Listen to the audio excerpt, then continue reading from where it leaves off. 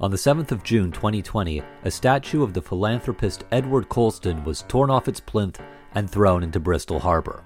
This was done by protesters drawing attention to how Colston's charitable works were built on slavery, racism, and empire.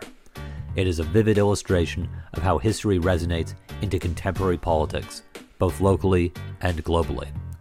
I'm David Blunt. This is the City Politics Podcast, a roundtable discussion of politics, international relations, and current affairs. Today, we'll give you the city view on empire and the liberal world order. Welcome to the City Politics Podcast. Today, we're going to be talking about empire and the liberal world order. We're joined by Priyamvada Gopal. Priya is the Professor of Postcolonial Studies at the University of Cambridge. It should come as no surprise that her work addresses colonial and postcolonial studies with related interests in the novel, South Asian literature, decolonization, critical race studies, and the politics and culture of empire and globalization. She also publishes occasionally in media and news outlets. She might be the academic that the Daily Mail loves to hate, which just makes me like her more. Welcome to the show, Priya. Thank you. Happy to be here. And we are also joined by Or Rosenboim. Or is a senior lecturer in modern history at City, University of London. Her work focuses on international thought in the 20th century. She publishes on the idea of globalism and on the various theories of world order in British and American political thought. She's interested in geopolitics, Italian international thought, and imperial history. She's also working on a new book on the history of migration, world order, and food. Welcome to the show, Or. Thank you. This is a very exciting episode because I think we're going to touch on some really deep topics. But before we do that, we need to actually do a quick explanation of what it is we're talking about. So it's my segment because everyone knows I'm a bit of a dummy. So you got to explain it to me like I'm five, where I ask a simple question. So Priya, I've got a question for you. What is empire? Empire is historically a formation with a monarch or an emperor or an empress at its head that encompasses a large amount of land and communities within its borders. And it can be an expansive formation. So it can be a formation that starts small and then grows over time. So historically, you have multiple empires. You have the Roman Empire, you have the Ottoman Empire, you have the Mughal Empire, you have the Habsburg Empire. These are all formations with an emperor or similar at its head and taking in different lands and communities into its borders. But since 1492, we have, I think, a slightly different conception of empire also entering the fray. From 1492, the big European empires start to expand into the world at large, beginning, of course, with the Portuguese and the Spanish, and then moving on to the French, the Dutch, the Belgians, the British. And these are the great European empires, which are different in some ways from what comes before, in that they are empires made from the age of exploration. And you start to have empires which encompass lands that are not necessarily contiguous with them, that are not in their immediate neighborhood, that are far away, that actually, many people in those empires would never have known or heard of each other. And those empires, I think, have to be connected in part with the rise of capitalism. And the rise of capitalism, I think, puts into place a different conception of empire, where land is still part of the equation, but you also have, in addition to land and expanding borders, you also have the exploitation of resources, and you have the creation of markets, and you also have labor, including slave labor, as part of the empire's working. So we have slightly different understandings of empire, depending on whether you're talking about the post-1492 or pre-1492. Excellent. That's really helpful. We're going to drill down onto these concepts of empire, but a really good primer. All right, Or, I got a question for you. What do we mean when we talk about global orders? I think that the idea of global orders that we discuss in international relations has emerged mostly in the Second World War. And this encompasses the notion that when we think about politics, we actually try to imagine it on a world scale and to try to understand the implications of doing politics in a way that includes the whole world. And in that context, my understanding is that a lot of thinkers about politics try to imagine the various ways in which the whole world can be organized politically. So the different units that it could include, such as empires, but also obviously states, federations, regions, and the ways in which all of these units interact. So thinking about global order is not limited to thinking about the universal scale, but also about thinking through the relations between different scales of political organization. Now, thinking about global orders is also thinking about hierarchy, because not all of these units always had the same weight, the same importance, and some of them were relegated to a lower, position within this order through patterns of domination and violence. So global order is not just about dissecting the map of the world into different bits and pieces, but it's also about imagining these patterns of control and domination that link them together.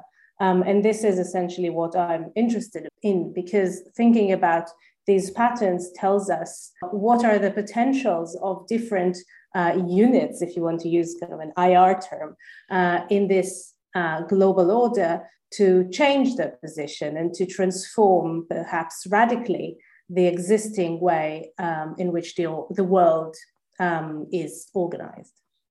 Okay, the stage is set. I think we have a good understanding of what empire is and what global order is. But now I'm going to pass you over to Konstantin so he can ask you our 10 crystal ball questions. Konstantin, take it away. All right, thank you so much. Yeah, this is going to be a wild ride through 10 yes or no questions. So just answer yes or no. And then afterwards, we'll have all the time in the world to elaborate on that in much, much detail. I would ask Priya to start with the 5 first questions, and then, Or will follow. And then we'll switch the order around so that both of you have the benefit of the hindsight at some point in time. So let's start the crystal ball. Question number 1. Priya, will future historians consider the end of empire the most significant event of the 20th century? No. Or? No. Question number 2. Is imperialism primarily driven by economic interest? Priya? Yes. Or? No. Question number 3. Was the reform of the international system after World War II a genuine attempt to break with the past? Priya? No. Or? No. Question number 4. 20 years from now, will there be political parties in the West that have become successful by demanding a rebirth of Western imperialism? Priya? No. Or? Yes, maybe. Question number 5. Can any world order reconcile the tension between universalism and pluralism? Priya? Yes. Or? Yes. Let's switch the order around for the final 5 questions. Question number 6. Or 20 years from now, will we still have a decolonization movement? Yes or no? Yes. Priya? Yes. With the focus on Western empires and Western colonialism, have we overlooked the dangers of imperialism in other parts of the world? Or? Yes. Priya? Yes. Question number 8. Can empires be dismantled peacefully? Or? No. Priya? Yes. Question number 9. Is the liberal world order of today conceivable without a prior history of empire? Or? No. Priya? No. Question number 10. Is the role of the intellectual in shaping world orders underestimated? Or? No. Priya? No. Thank you so much. You have some interesting points of disagreement. I would like to start with the very first point of disagreement that you had, and I think it gets at the bottom of the topic, really, at the motives of empire and people who are trying to set up and run an empire, and that is the rationale behind you whether imperialism is primarily driven by economic interest. And Priya said, yes, it is. And Or said, no, it's not. Why do you think that is, Priya? I mean, it was a yes or no question that I decided to answer yes, in the sense that economic interests are very central. I don't think by any means they are the only interest, and I don't think that they necessarily trump other interests. But I can't actually think of, again, the post-1492 imperial formations that are not, in some sense, driven by land, labor, markets, profits, and other things that would come reasonably under the purview of the economic. Now, there can be racial, religious, supremacist drives as well.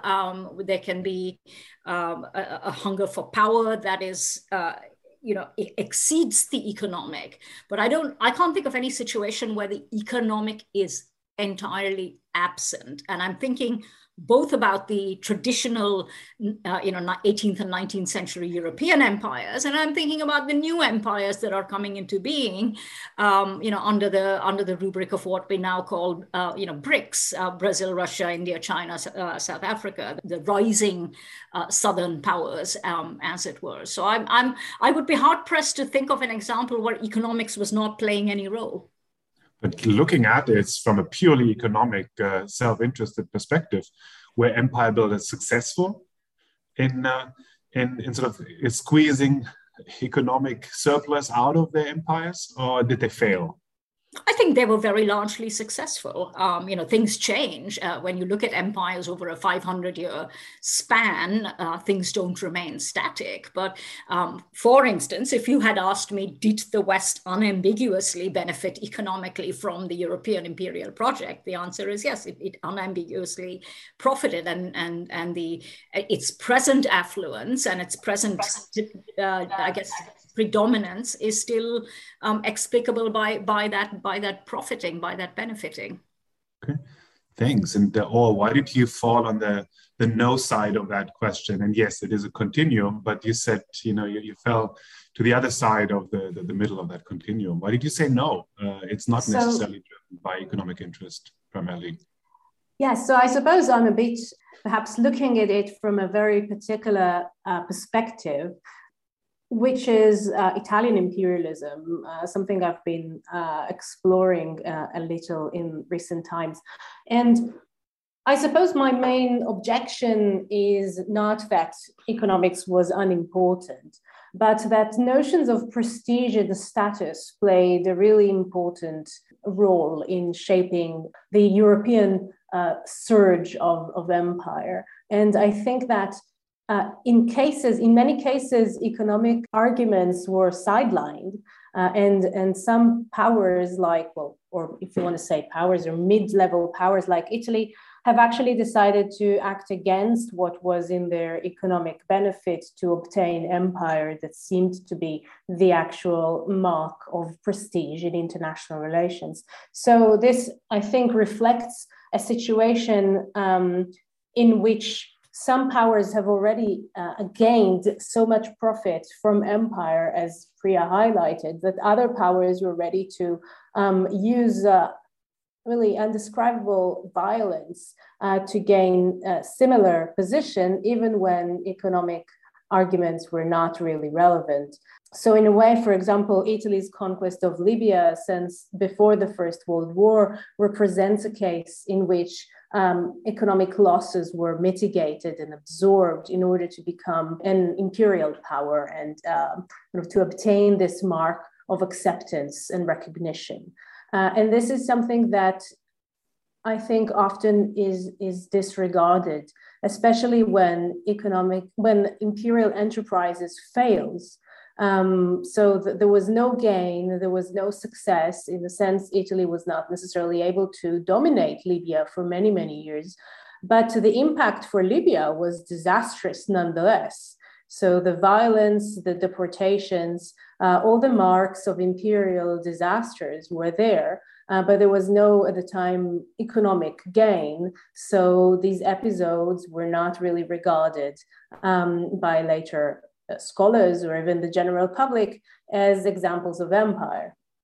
So this led me to think that actually we should investigate the moments in which imperial violence explodes, even when there is no kind of clear capitalist and commercial benefits in the story. Those are both really interesting observations on the nature of empire, and sort of one of the things that I sort of want to build on sort of links both. So my thoughts on empire still have sort of a big tinge of Marxism-Leninism in them. Just to put my cards on the table, the idea that empire follows from capitalist expansion makes a degree of sense to me. But there are these alternative cases, like you've been talking about, or where there doesn't seem to be a benefit from empire, and it's paralleled with what I would say is the strange afterlife of empire. Britain is a wonderful example of this, where the legacy of empire still seems to be very much ingrained in our institutions, in our culture, and the way that our public spaces are shaped. And yet there's no economic architecture supporting it. So how does it stay up? Or is it just sort of a free-floating castle that, so long as we believe in it, it remains intact? I was wondering if either of you had thoughts on the legacy of imperial ideology after empire disappears. One of the most fascinating things about the legacy of empire for me is actually the omission of empire and the way in which the very fundamental contribution of imperial exploitation to the formation of the countries that we recognize today as forerunning in economic and cultural aspects has been completely ignored. So much like now I'm based in Italy, and so I see it all around, but the ways in which the exploitation of labor and the kind of cultural importation of Black culture, of Black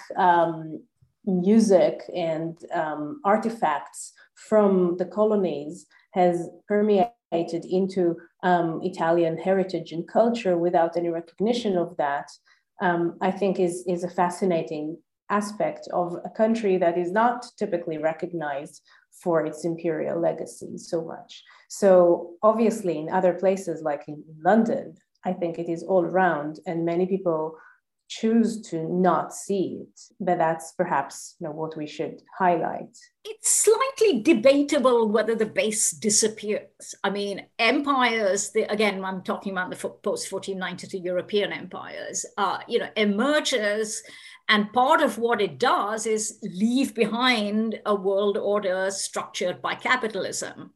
So the formal empires might disappear in the sense of, Britain does not rule India, it does not rule Nigeria, Italy does not rule Ethiopia. So, formally these are not empires, but the economic structure has been left behind. So in that sense, there is a very big question mark as to whether in some sense empire has receded. It has changed form. It has put into place certain structures that are still operative. And with those structures, the other aspects of empire, racial ideologies, national ideologies, prestige, hierarchies, those are all also still there. And they are not, I don't think they can be divorced entirely from the operations of capital, although this is a fast changing scenario. One thing I did want to say in response to Or's point, which I take, that not all empires had a clearly definable, understandable, logical imperial economic motive. I'm not sure that I would necessarily always only talk about national empires, so the British Empire, the French Empire, the Dutch Empire. For me, the West, which emerges as a formation post 1492, is an imperial formation, and it's not running along national lines. So it doesn't have to be the case that Italy directly benefits. Belgium had an empire which was actually a private empire. It was Leopold's empire. It didn't actually belong to the nation. He benefited in a way that, let us say, ordinary Belgians didn't necessarily benefit. So for me, I think the question of economics is a complicated one. It does not run along national lines, and it doesn't necessarily recede with the formal end of rule by X or Y nation. And so it doesn't surprise me that the racial apparatus, the cultural apparatus of empire is still very much there in these former colonial nations. Now, let me pick that up and sort of combine that with another question that we had, and that was the question about the dangers of imperialism in other parts of the world. And you both said, yeah, we've looked at Western empires and Western colonialism a lot, and we've maybe overlooked dangers of imperialism elsewhere. And I assume we both have Russian imperialism in mind. I'm not sure if that's what you did have in mind, but that's what I had in mind when I was thinking of this question. So talking about economic interest and motives and consequences, and whether the economics sort of stay in place once sort of imperialism is overcome, at least in its sort of the way in which it is politically and economically organized. Now, I realize there's lots of people who do sort of a distant psychoanalysis of Vladimir Putin these days. So I don't want to sort of devolve into that sort of thing. But thinking about the motives behind imperialism, what is the motive behind Russian imperialism? Is it even correct to call it imperialism? And is it comparable to what we've said about sort of the history of Western imperialism so far in this conversation? Priya? I'm not an expert on Russia, and I'm by no means an expert on the current war. But what I can say is that to my eye, as a scholar, a cultural scholar, really of colonialism, we are seeing, in a sense, a fight, as we often saw in the 19th century in Africa, for instance, a fight within the great powers of the present. We are seeing a fight, in a sense, between capitalist powers. Russia is one of the BRICS, one of the rising capitalist powers. I would say it's quite already preeminent in that sense. So when a highly militarized capitalist power annexes or conquers land that is contiguous to it, in a way you see two imperial formations at stake. You see the older kind of Tsarist model, what I spoke about in terms of the older contiguous empires of conquest. So you see that. You see quite an explicit reference in Putin's own talk about recovering kind of Russian greatness and the scope of the Russian Empire as it once was. So a kind of Tsarism come back to life. But you also see the assertion, the militarized assertion of a capitalist economic power. So actually, I see what is happening now in Russia, Ukraine, as actually an interesting confluence of an older model of empire and a kind of present day militarism of the sort that we have seen the United States being involved in as well. The military conflict abroad, annexation, occupation. These are things that the great capitalist powers do. And the established capitalist powers do that, but increasingly we are going to see in not just Russia, but India, China, and Brazil be involved in this kind of conquest and expansion as well. So I suppose my answer to this question reflected my kind of thinking about conceptions of what is legitimate and what is not legitimate from our own perspective, in the West, essentially. And I was thinking that, again, like Priya, I'm not an expert in Russian Empire, Russian politics, or the current situation, but there has been, I think, a lot of ignorance in the West about the practices of empire in other parts of the world. And this is part of the problem. So if we have achieved perhaps some success in decolonizing our knowledge of the West, this has not necessarily been true of other parts of the world where there has been, we can say, South or East colonialism. And this is really the source of a lot of, I think, political difficulties and misunderstandings. And it's And it's enough to think of positions like we've seen during this current crisis, even by John Mearsheimer most famously, that argue in a sense that some form of imperial practices through the concept of the sphere of influence and so on are permissible in non-Western areas, whereas I think you would struggle to make such claims about ex-Western empires. So to suggest that some parts of the world, since they used to be colonies of the West, are now still dependent on the West and should expect to be invaded at any time because that's the way it is. So I doubt that he could make such claims that as he had made about Eastern Europe.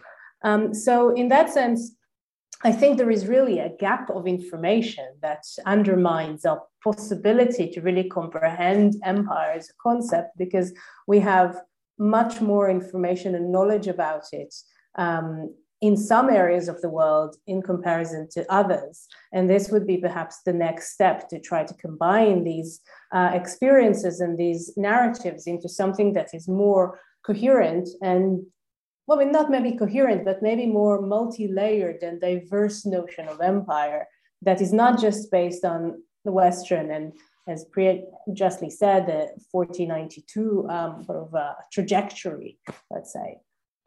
But there is a lot to develop there still. Can I just add to that one other thing?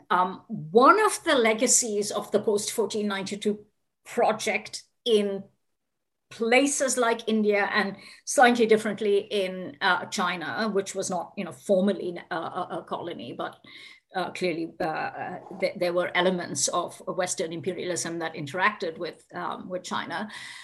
In addition to an economic structure, it has left behind ideological and political afterlives. And so that former colonies are now able to act like, or their former rulers once did.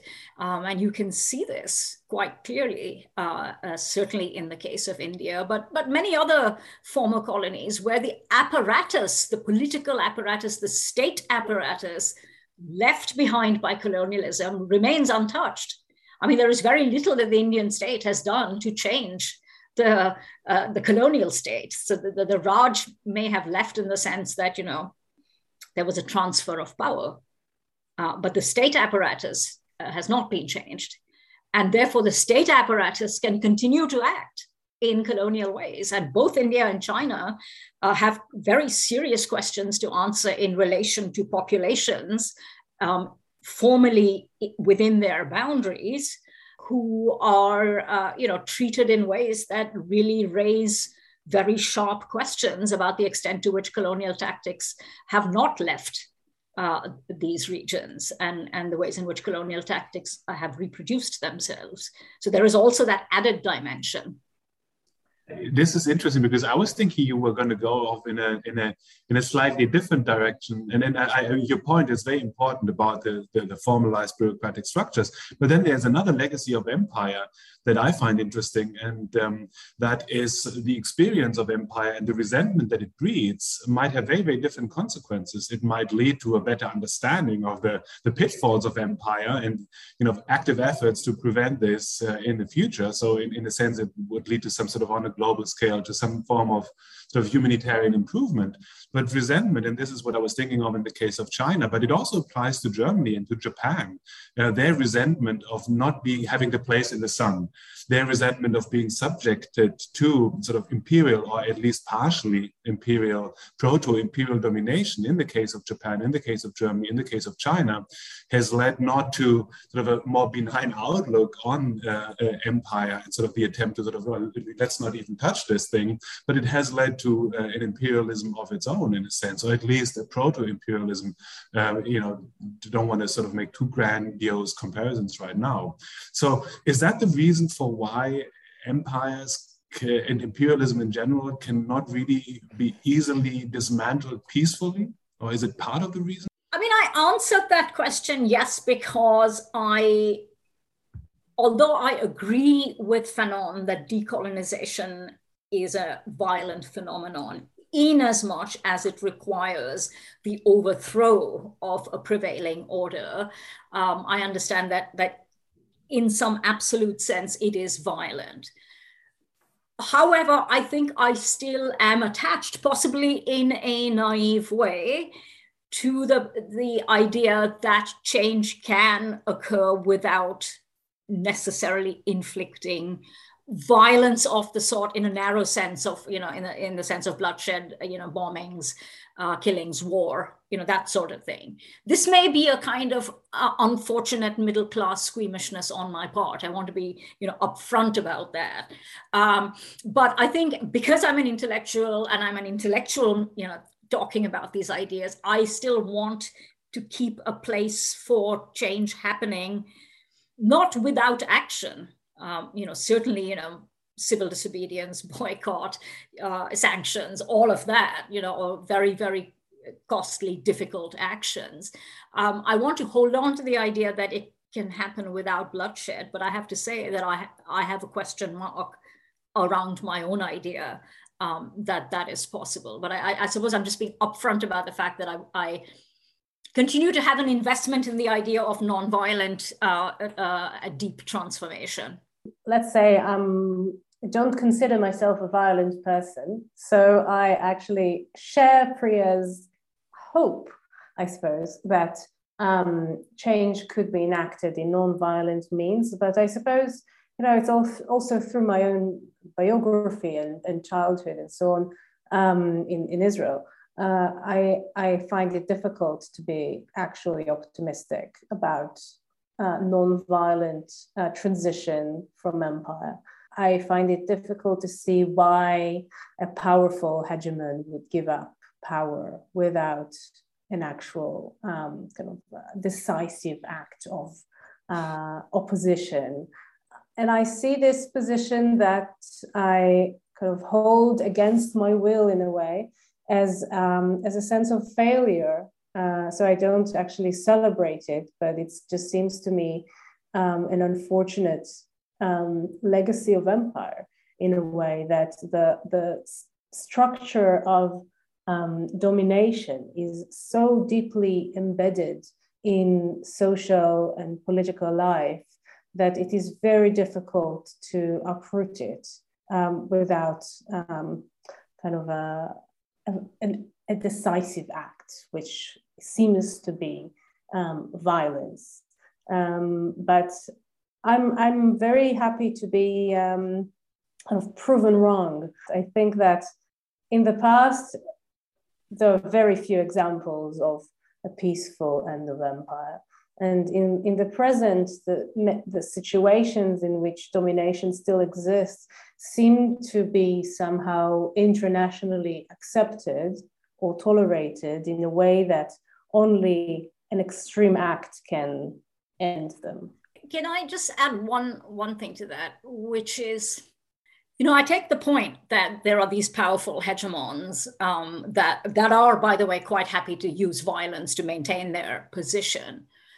One slight question I have is also about strategy, which is, these are hegemons and states that are armed to the teeth. And so can violence against them actually work? So let us even say, if you set aside the moral question of violence, there have been, for instance, armed resistance to the Indian state, in the form of guerrilla warfare in the forests. I can't see that such, violence, however, noble its aims, however, it might have given up on peaceful change. I don't know that it can win against the Indian state, and ditto the Israeli state, which, is armed in itself and has armed powers supporting it. So there is also the question of violence as strategy. And I take your point that the end of empires have never been entirely peaceful. However, there have been other, what you call decisive action. There have been, civil disobedience, non-cooperation, strikes,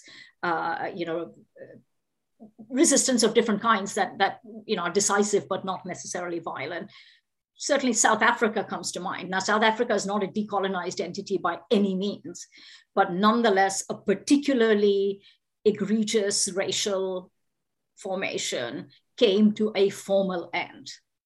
And it's not that nonviolence was the entirety of the story, it wasn't, but it's not as though the answer that happened because violence was successful. So, I mean, I'm not sure that either side, nonviolence or violence, has established credentials as the way to bring empires or hegemons to an end. Yeah, I think South Africa is a really interesting case. I used it in my book. I was looking at anti-apartheid organizations as an example of peaceful or civil disobedience to overturn an obviously unjust regime. One of the interesting things that I found is that it was very difficult to analytically separate nonviolent and violent forms of resistance, right? Because, the MK, which was the armed wing of the African National Congress, was very much a threat on the mind of the apartheid government. Even if they weren't acting, they were sort of the threat in being was enough to bring people to the table. So trying to decouple them was really a puzzle that I basically said you can't at the end of the day. That's a fair point. Yeah. But it does go to sort of, what was the more decisive impact on dismantling apartheid? Was it MK or was it the more peaceful actions? And obviously the peaceful actions captured the sympathy of the world, put enormous moral pressure on the South African government, and delegitimized it in a pretty profound way. So it's trying to pull them apart is such an interesting task when we're thinking about decolonization, which I guess leads to sort of one of the questions that you both agreed on, which was the decolonization movement, and that in 20 years, will we still be thinking about it? And I think we've probably talked a bit over the past few minutes about why there might still be a decolonization movement. But I think it might be interesting to think a little bit about what we mean by decolonization, because, we can think about the formal end of empire, whether it's France pulling out of Algeria or Britain from Hong Kong. But this seems to just be a formal representation of the end of empire. What does actual decolonization look like? Or would you like to start on that? So obviously Priya is the expert, but I'll throw in my thoughts. Before that, I actually wanted to thank Priya. I appreciate this kind of optimism that is not often heard.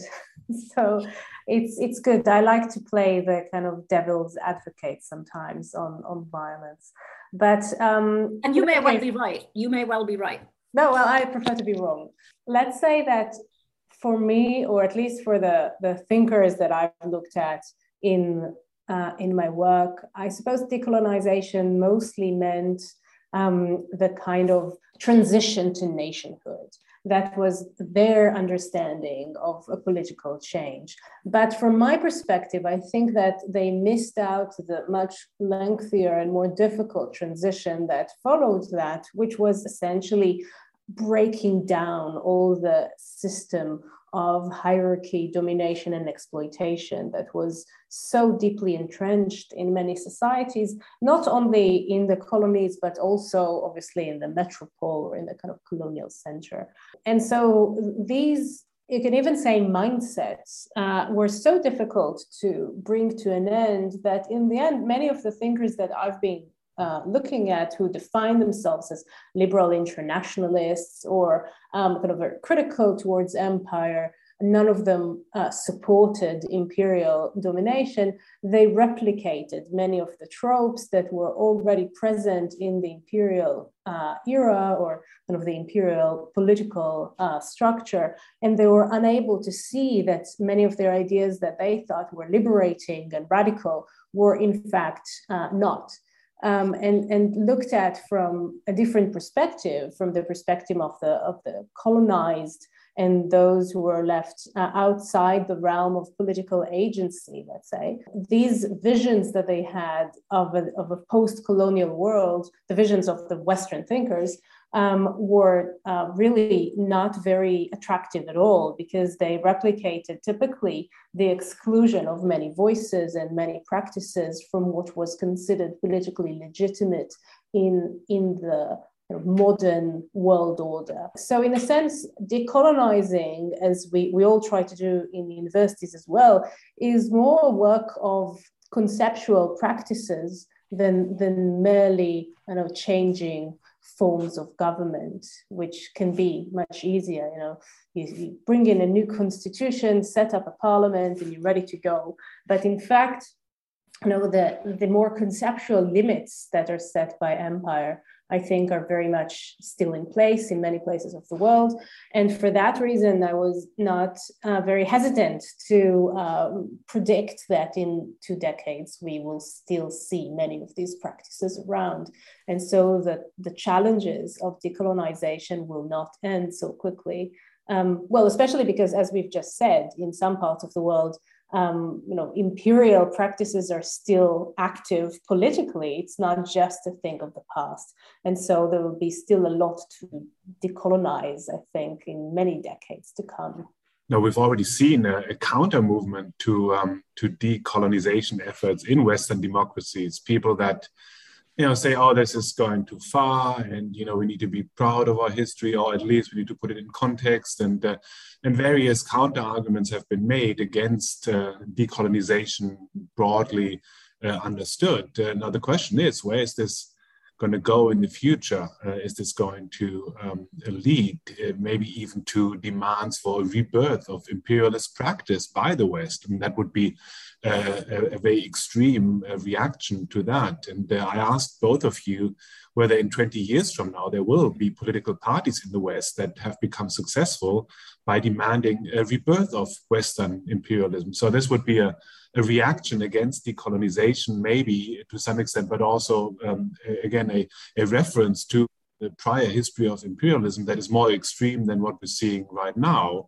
Or you said, yeah, and you said maybe, but you said, yeah, this is in the realm of possibility. Why do you think that is?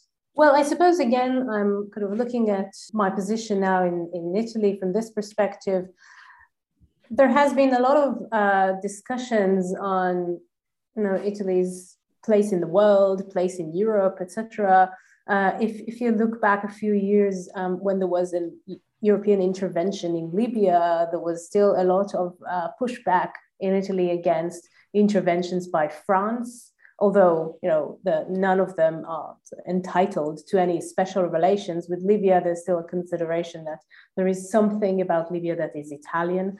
So in a way, these kind of arguments, I think, are not completely absent from any political debate. And there hasn't been any official kind of turn away from empire in the form of foreign influence.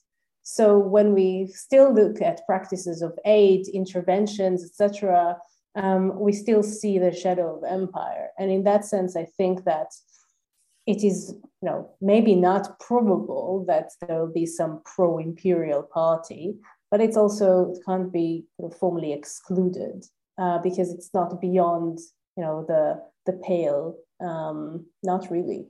But Priya, you said no, this is not going to happen. Was it a very strong no, or was it a no that was sort of next to the center of gravity on the continuum? No, I said that partly because we have those now. I mean, we have the resurgence in the United States, including in Britain, of political forces that are very happy with the idea of, say, America first. So America, the leader, America, in a sense, running the world. You have ideas that, Britain will post-Brexit regain its preeminence and reconnect with the Commonwealth. So in a sense, my no was that we don't actually have to wait 20 years. I mean, those forces are still very much around. 20 years, I mean, at least at my age now, I realize is not a very long time at all. It's tomorrow. I don't think things will change dramatically. I think the same forces talking about, the resurgence of the West and the need for the West to assert itself are here today, and they will be there tomorrow. But I think in as much as we talk about a shift, this is when we need to pay attention to the empires we are not paying attention to. The empires that are, for one thing, where the fulcrum, and we come back to economics here, where economic power is moving slowly, very slowly, away from the metropolitan West southwards, and the shots will be called, in that sense by whoever has that economic power.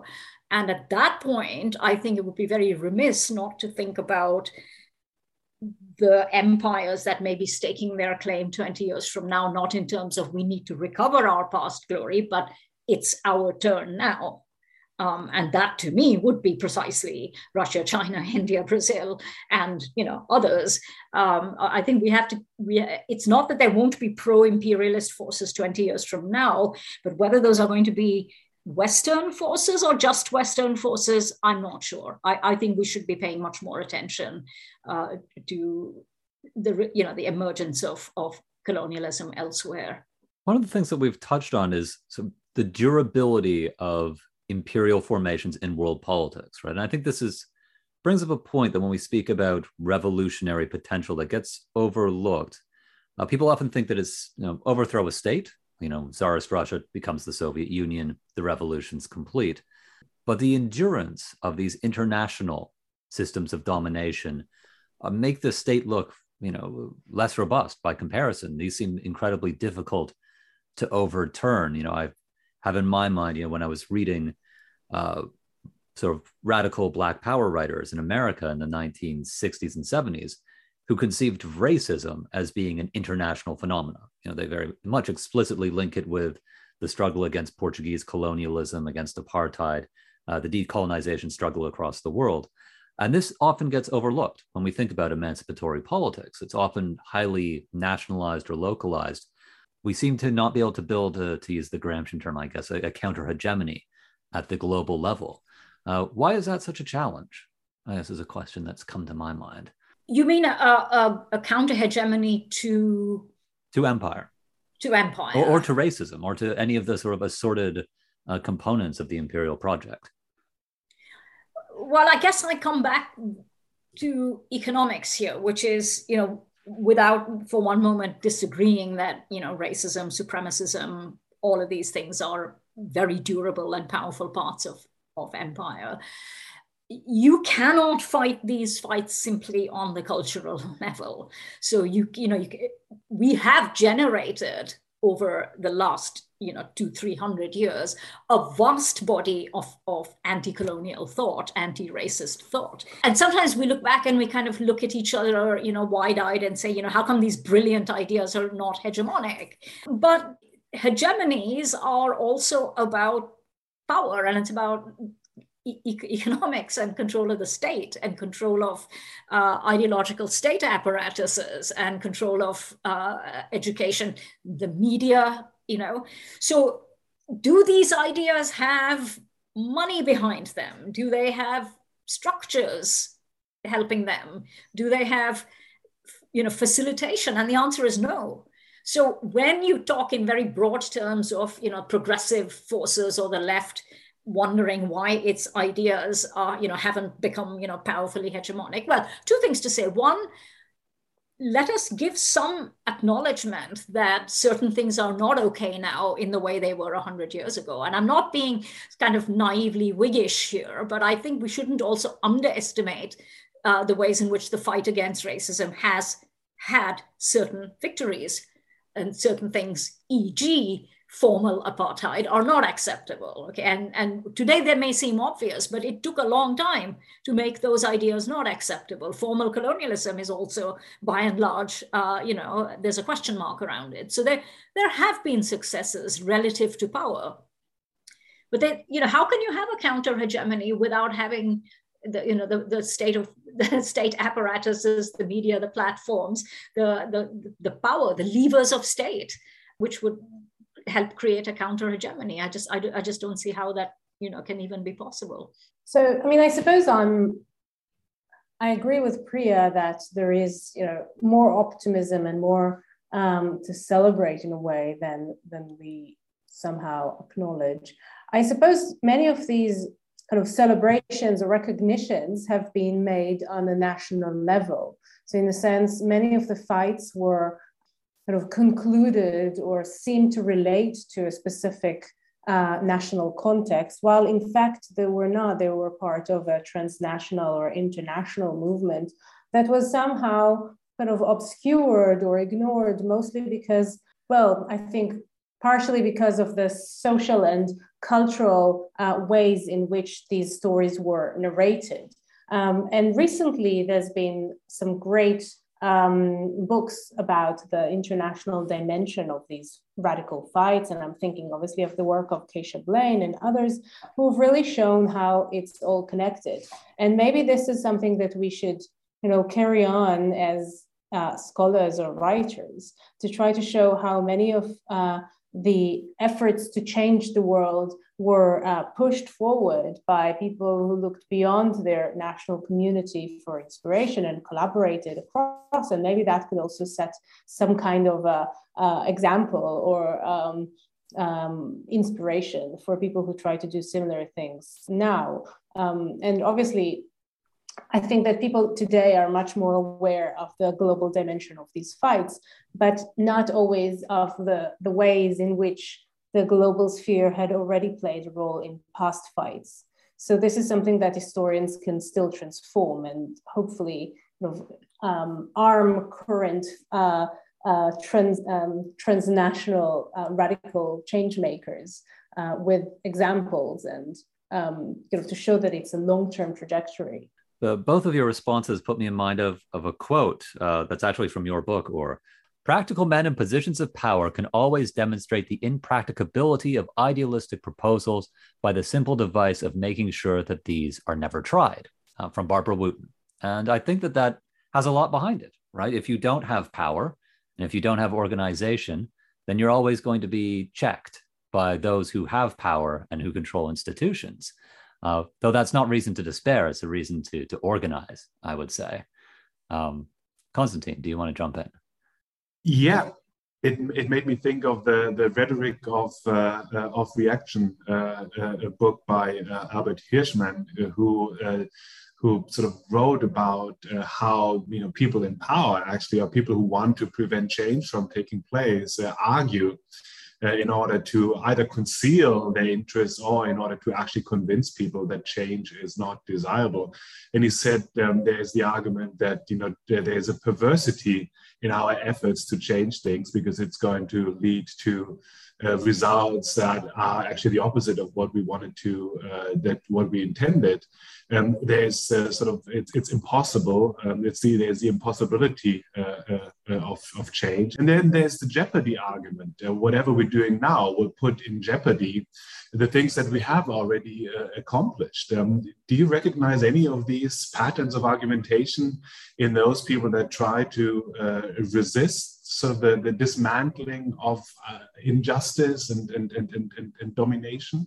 What do they say? What do people that that imaginary party or that in 20 years is going to ask for a sort of a rebirth of Western imperialism? How would they sort of, before they get to that position, how would they demand that we should have an end to decolonization right now?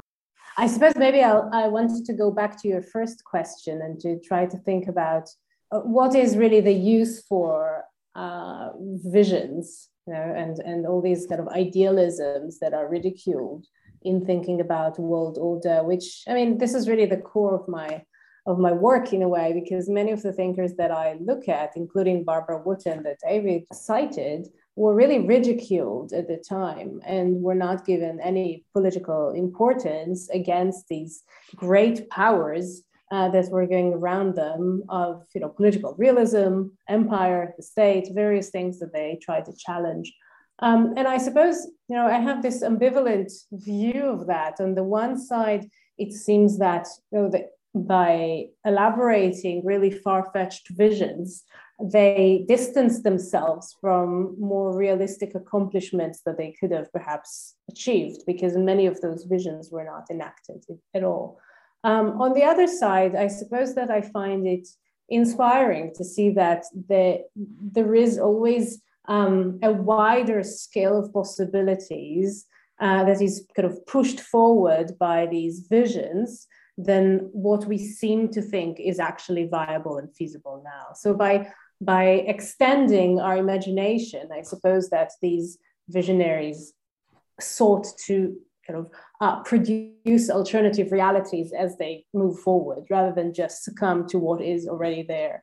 So I don't necessarily like to read a lot of the more kind of right-wing imperialist and kind of anti-liberal thinkers, that those who may, form those parties in 20 years' time to sustain empire, because I find it sometimes, politically depressing. I think that we need these kind of liberal visionaries to kind of open up alternatives that are not always good, but at least they have some positive intentions behind them. I hope that makes some sense. But I suppose what I want to say is that we need to inject our political discourse with alternatives and not just to kind of pursue the same patterns that have been there for such a long time. Now, I would sort of put a question to Priya. When you were writing about anti-colonial resistance in India, was there a similar sort of debate over practicality and idealism that developed among Indian anti-imperial thinkers and activists? Well, I didn't write about India in great detail, but one of the things I did do was to not return to the familiar story of Gandhi and nonviolence.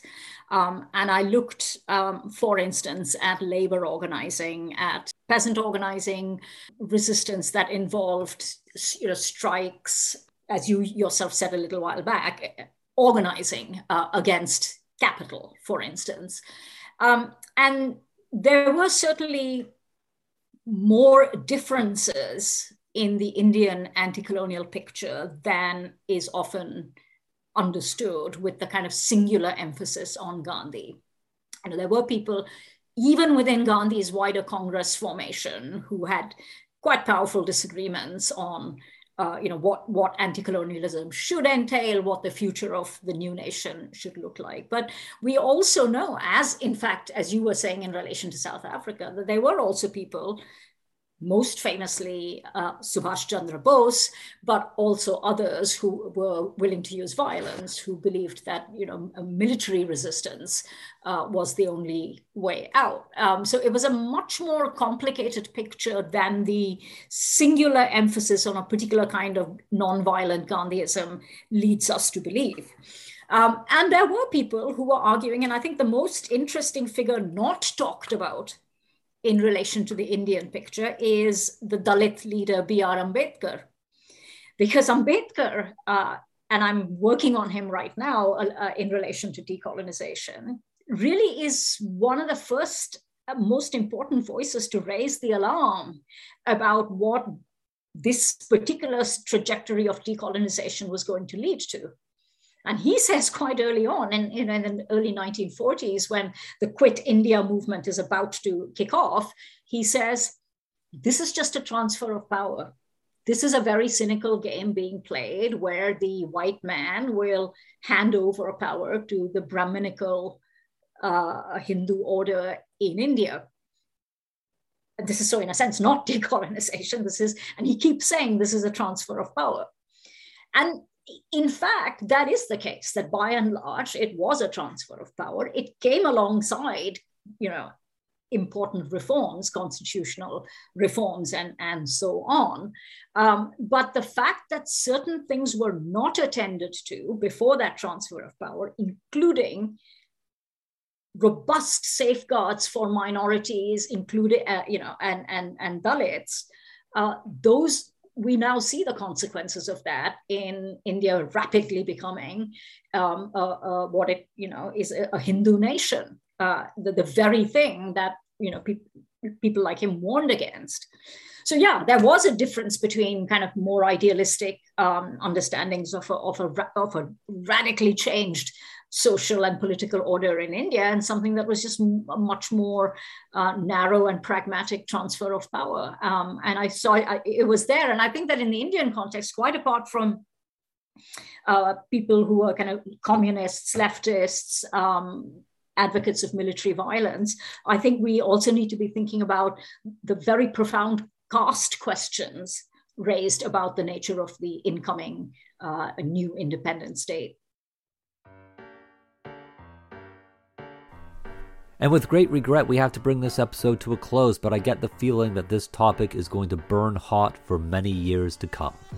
I'd like to thank our guests. If you haven't had a chance, you need to read Priyamvada Gopal's stellar history, Insurgent Empire, Anti-Colonial Resistance and British Descent, from Verso. And while you're at it, read Or Rosenboim's Emergence of Globalism, Visions of the World Order in Britain and the United States, 1939 to 1950, from Princeton University Press, as well as her chapter, A Plan for Plenty, The International Thought of Barbara Wooten, in Women's International Thought, A New History, from Cambridge University Press. And don't forget to follow us on Twitter, at the City Politics Podcast, at Convos, and of course me, at GD Blunt. This has been the City Politics Podcast, the official podcast of the Department of International Politics at City, University of London. A big thanks to our producer, Atina Dimitrova, and to Cambio for the music. Oh, God damn, our guests make me feel like a real lazy sack of podcast excellence. Take care, everyone.